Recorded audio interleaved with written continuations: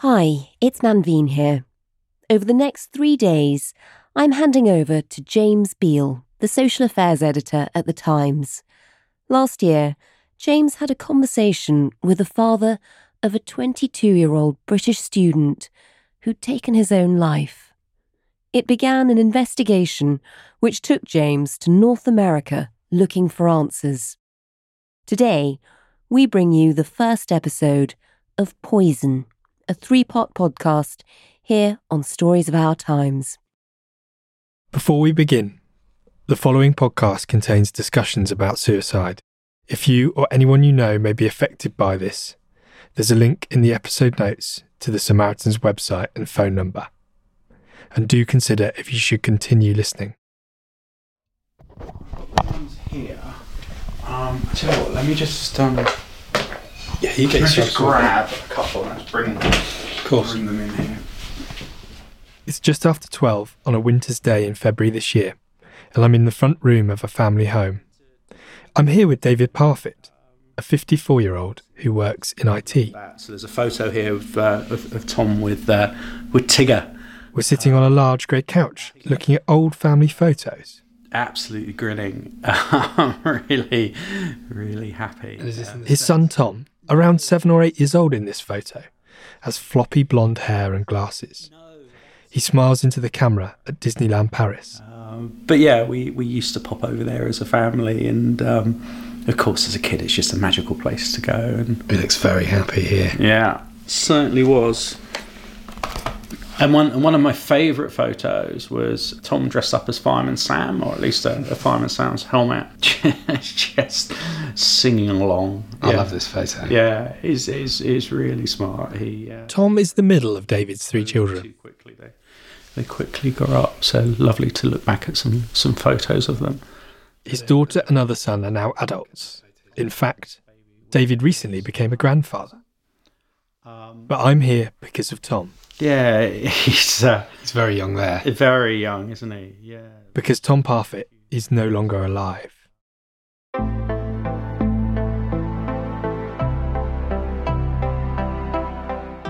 In 2021, he was found alone, dead in a hotel room, after taking his own life.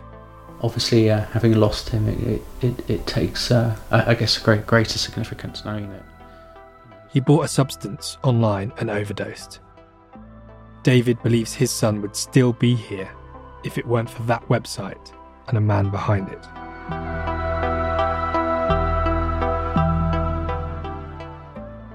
You're listening to Stories of Our Times from The Times and Sunday Times. I'm James Beale, social affairs editor at The Times. This is Poison, a 3-part podcast series about the suicide of a young British man and the questions it raises. It's about the heartbreak of a father looking for answers. There is just a complete lack of willingness to look at this as it should be looked at. A complete lack of understanding. And people are dying because of that. It will lead me to Canada to track down a man and question him over the deaths of several people. You're assisting suicide, are you not? Well, I'm not assisting anything. I'm selling a product, right? But you know what people are using that product for. I'll find out if the authorities are doing anything about it. In so many of these cases, you just need a motivated law enforcer. And I hope that even this conversation could be a starting point. And ask what needs to be done to help prevent suicides. Who is more likely to cross a precipice from thinking about suicide to acting on their thoughts or, sadly, dying by suicide? Part 1. The Life of Tom Parfett.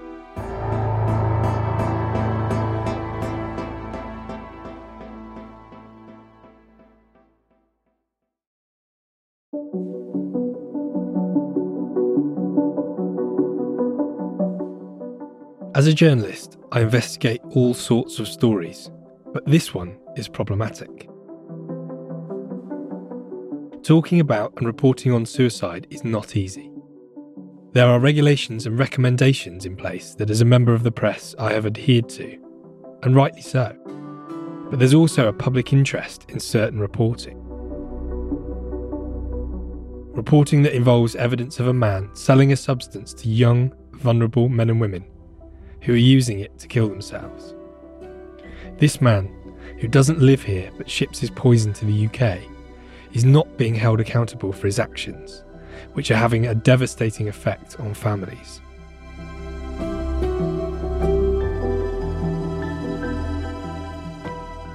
In England and Wales, around 5,500 people take their lives each year, with men accounting for about 3/4 of those deaths. When it comes to suicide, I believe it's never too late to talk to someone and change their mind, and that's why I'm going to tell this story. Tom was quite short. He grew his hair out as he got older, grew a beard, wore glasses. As an adult, he was quite slight. He was always pretty fit. He kept himself fit, playing football. We'd left the front room, where we'd been looking at those childhood photos, and we were now in a side room in David's semi-detached house in Maidenhead. You would find him in pretty much the same clothes every day. He did have a taste for quite expensive clothes, though. He used to wear Tommy Hilfiger a lot. As we talk, I find David considered. He really thinks about every answer before he speaks. I also find him warm and engaging. My name is David Parfett. I'm a data director. We're sitting here today because my son Tom took his own life about 18 months ago.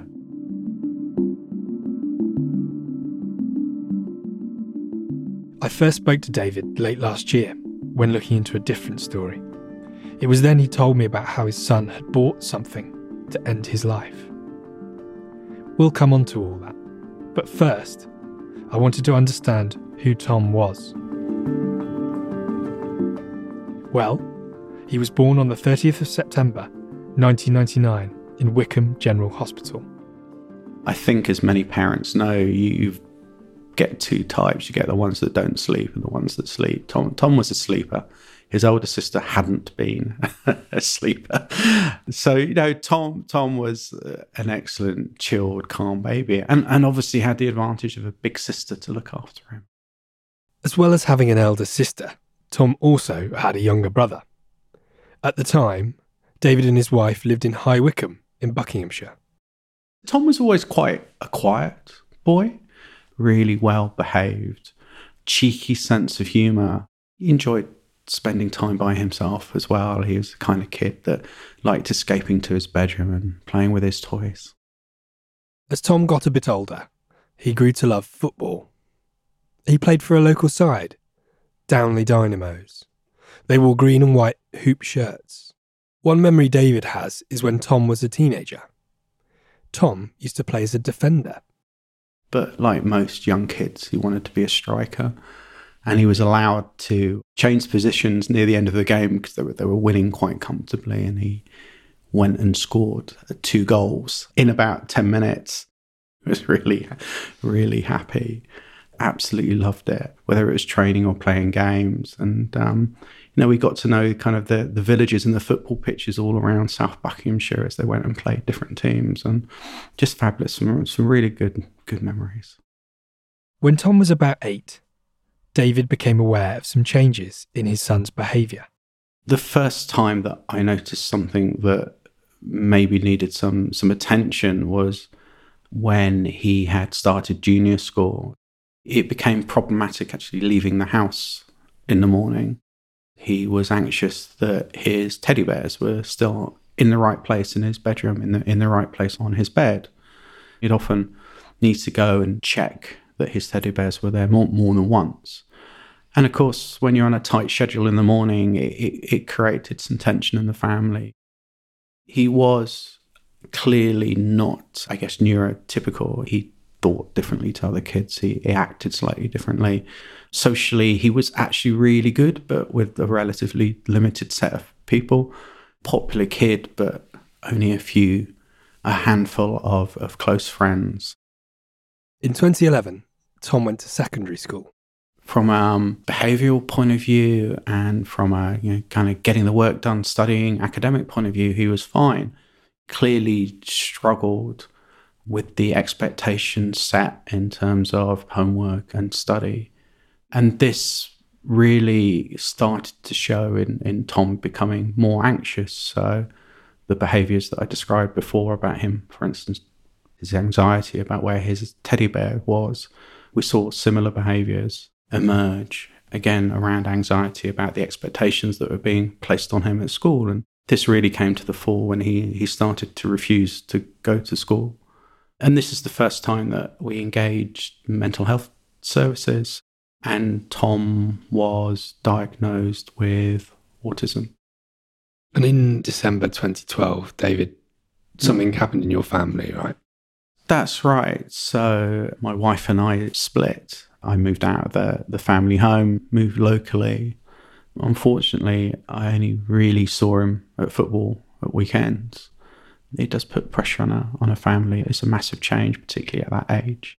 And how did that affect your relationship with Tom? It changed it for sure. Not seeing him every day was challenging.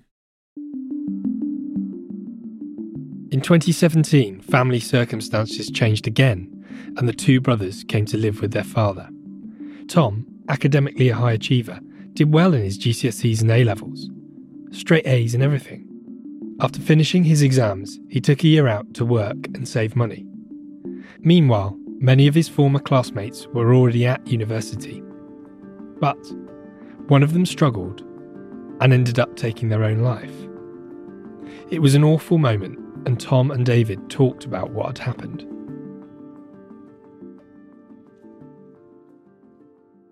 Tom wasn't particularly close to him, but what I really remember about it is Tom and I were talking about this. Obviously, when these things happen, it's important to talk these things through, but Tom's reaction to it really surprised me at the time. It wasn't one of, oh my God, that's just a tragedy. He normalised somebody taking his own life. After his year out, Tom went to the University of St Andrews in Scotland to study philosophy. It was 450 miles away from his hometown. He liked it up there, he was comfortable, but he was under academic pressure again. He was struggling with that. Tom always got amazing results, and he did absolutely brilliantly according to his professors. And while at university, what happens to his anxiety? He's mainly able to manage it. His perception of how well he's doing is almost always a lot worse than his actual reality. But David thinks that certain things didn't help his son. He didn't like having to share a kitchen, having to share a toilet. I expect from what I saw of him, he'd look for opportunities for when other people wouldn't be using those facilities to go to them. That then affected his patterns of sleep, not untypical of a student. He'd often be asleep until late in the day and then awake for most of the night. Did this sort of drift into depression at this stage? He was diagnosed as depressed. When I first found out that he'd been prescribed some antidepressants, my natural reaction was that was a very bad thing for Tom. As Tom was over 18 and therefore an adult by law, David had no input into his son's medical treatment and only knew what Tom had told him. I just don't think it was the right thing to do for him to be prescribed pills. I think that made it, in the long term, worse. It's hard for me to know if it was the right thing to do or not. What I do know is parents are often sceptical about seeing their kids prescribed drugs for mental health issues. Also, over the last few years, there's been an ongoing debate about whether universities should keep parents automatically informed about their children's mental health problems.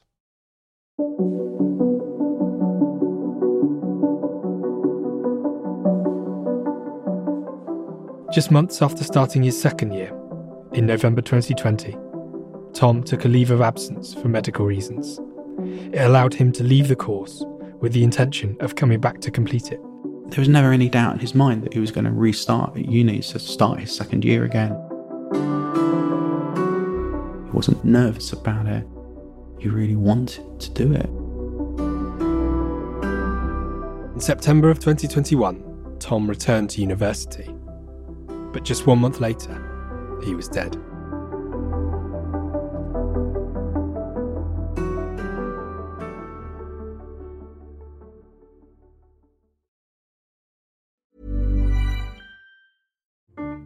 I'm David Baddiel. I'm a writer and a comedian and a Jew.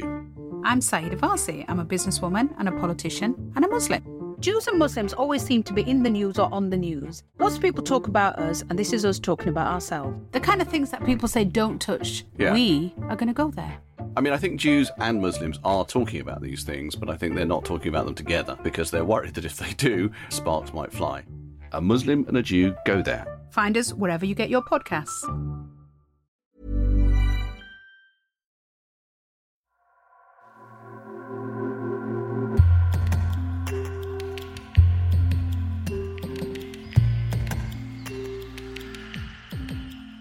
Tom was back at university. He'd begun his second year. And in that first month, David thought he was relatively settled. He'd gone back happy to restart his course, and as far as I knew, he'd picked up and he was doing well. But one day, David was on a bike ride in the north of England when I get a phone call when I'm cycling up a very big hill, let it go to voicemail, and then find that it's St Andrews Student Services trying to get in touch with me. Obviously phoned the back as soon as I could. What had happened is someone had alerted them that Tom had been talking about taking his life, and a decision had been made to bring him into a psychiatric ward and section Tom. being sectioned means you're kept in hospital under the Mental Health Act, whether or not you agree to it or want to go, i.e. it's involuntary. I've spoken before about how as a parent you sometimes kind of naturally know things, and my reaction for then was that that's a very bad move for Tom. On that day, as Tom was on his way to the hospital, David did manage to get hold of him on the phone. He was frightened. It was actually the day before his 22nd birthday.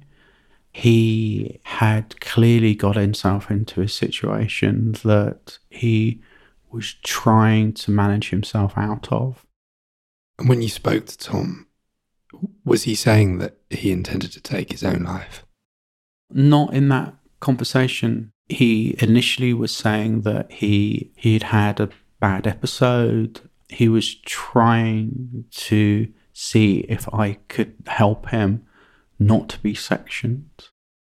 David was powerless to do anything about that. And just a few hours later, Tom's mood had shifted. I was standing in a Tesco car park in Concert, County Durham, just on my mobile phone, pleading with him to not take his own life, saying that there was no need to, that we'd support him, I'd support him, and we were probably talking for 30 minutes that time. But it was quite a circular conversation. He kept on coming back to I'm going to take my own life. How were you feeling at that time, David? I'd had many conversations at that time over the course of probably the previous year or so with Tom about suicide, about his feelings. I was frightened by this.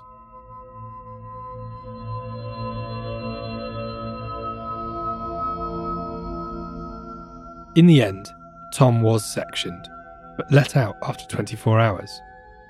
His mood had calmed for now, and a week or two later, he decided he wanted to come home and stay with his mum for a bit. He told David the mental health services near where she lived were better than the ones near Maidenhead, where David lives. So David drove up to Scotland to collect his son from university. He was very, very quiet in the car on the way home. Didn't really want to engage, didn't really want to talk, and I didn't force him to. He actually slept most of the way. And I'd arranged to drop him off at a service station so his mum could take him back to theirs. We arrived at the services. I parked up. He just popped into the service station, stayed with the car while he did that. And then, the last time I saw him was when he came back. His mum had already arrived. He just picked up his bags to go and just said bye. I remember I tried to give him some money and he didn't want any money. So what was the last thing he ever said to you? Just bye, just waved bye.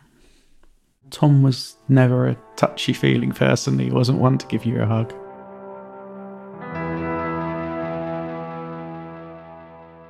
He'd been with his mum for 2 or 3 weeks. I reached out to him a couple of times, but don't get a response. In fact, the last text I sent him, I know, was on the night he died. What did you text him? I just said, I hope you're doing fine. Be good to talk. Not really expecting much of a response, but just wanting him to know I was out there, and I was starting to think about when he might come home. This wasn't the first time that David had texted Tom during this period, but Tom never responded. The following morning, at 5 a.m, there was a knock at the door. And it was 2 police officers. It was a Friday morning in October 2021. Yeah, as soon as I opened the door, I knew what it would be. The police officers told me that Tom had been found dead in a hotel, having taken his own life. I actually find it very difficult to describe. I think the English language doesn't really provide the words to describe what that feeling's like. Can you remember the minutes after being told that? Yeah, I remember them vividly. The police officers were excellent. How hard must that be to knock on someone's door and give news like that? And then it's a mix of reactions. Part of me goes to the practical. I need to tell my family. What do I do now? Keep busy. Do something. But obviously, knowing that you're not going to see him again is horrifying. Also, for me, just wondering what I could have done differently to stop him taking his own life. When did the funeral take place?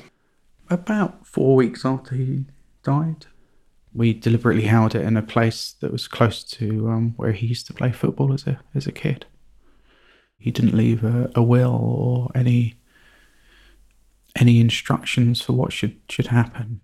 So it was kind of up to the family to work out what the best thing to do. So kind of being near to a place that he spent time was important to us. Naturally for David, once the funeral was done, he tried to come to terms with why his middle child was no longer here. I was just shocked that he was able to do that. And I wanted to understand how. Soon, David's shock turns to anger, because he realises that a man operating a website had sold his son the poison which ended his life.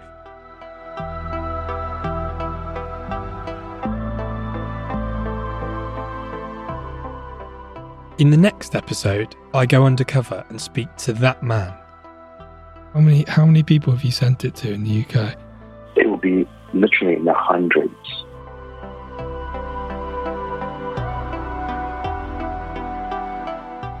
And I meet a woman trying to get justice for other families like Tom's. This is just some guy that has anointed himself the arbiter of life and death. That's all on part 2 of Poison.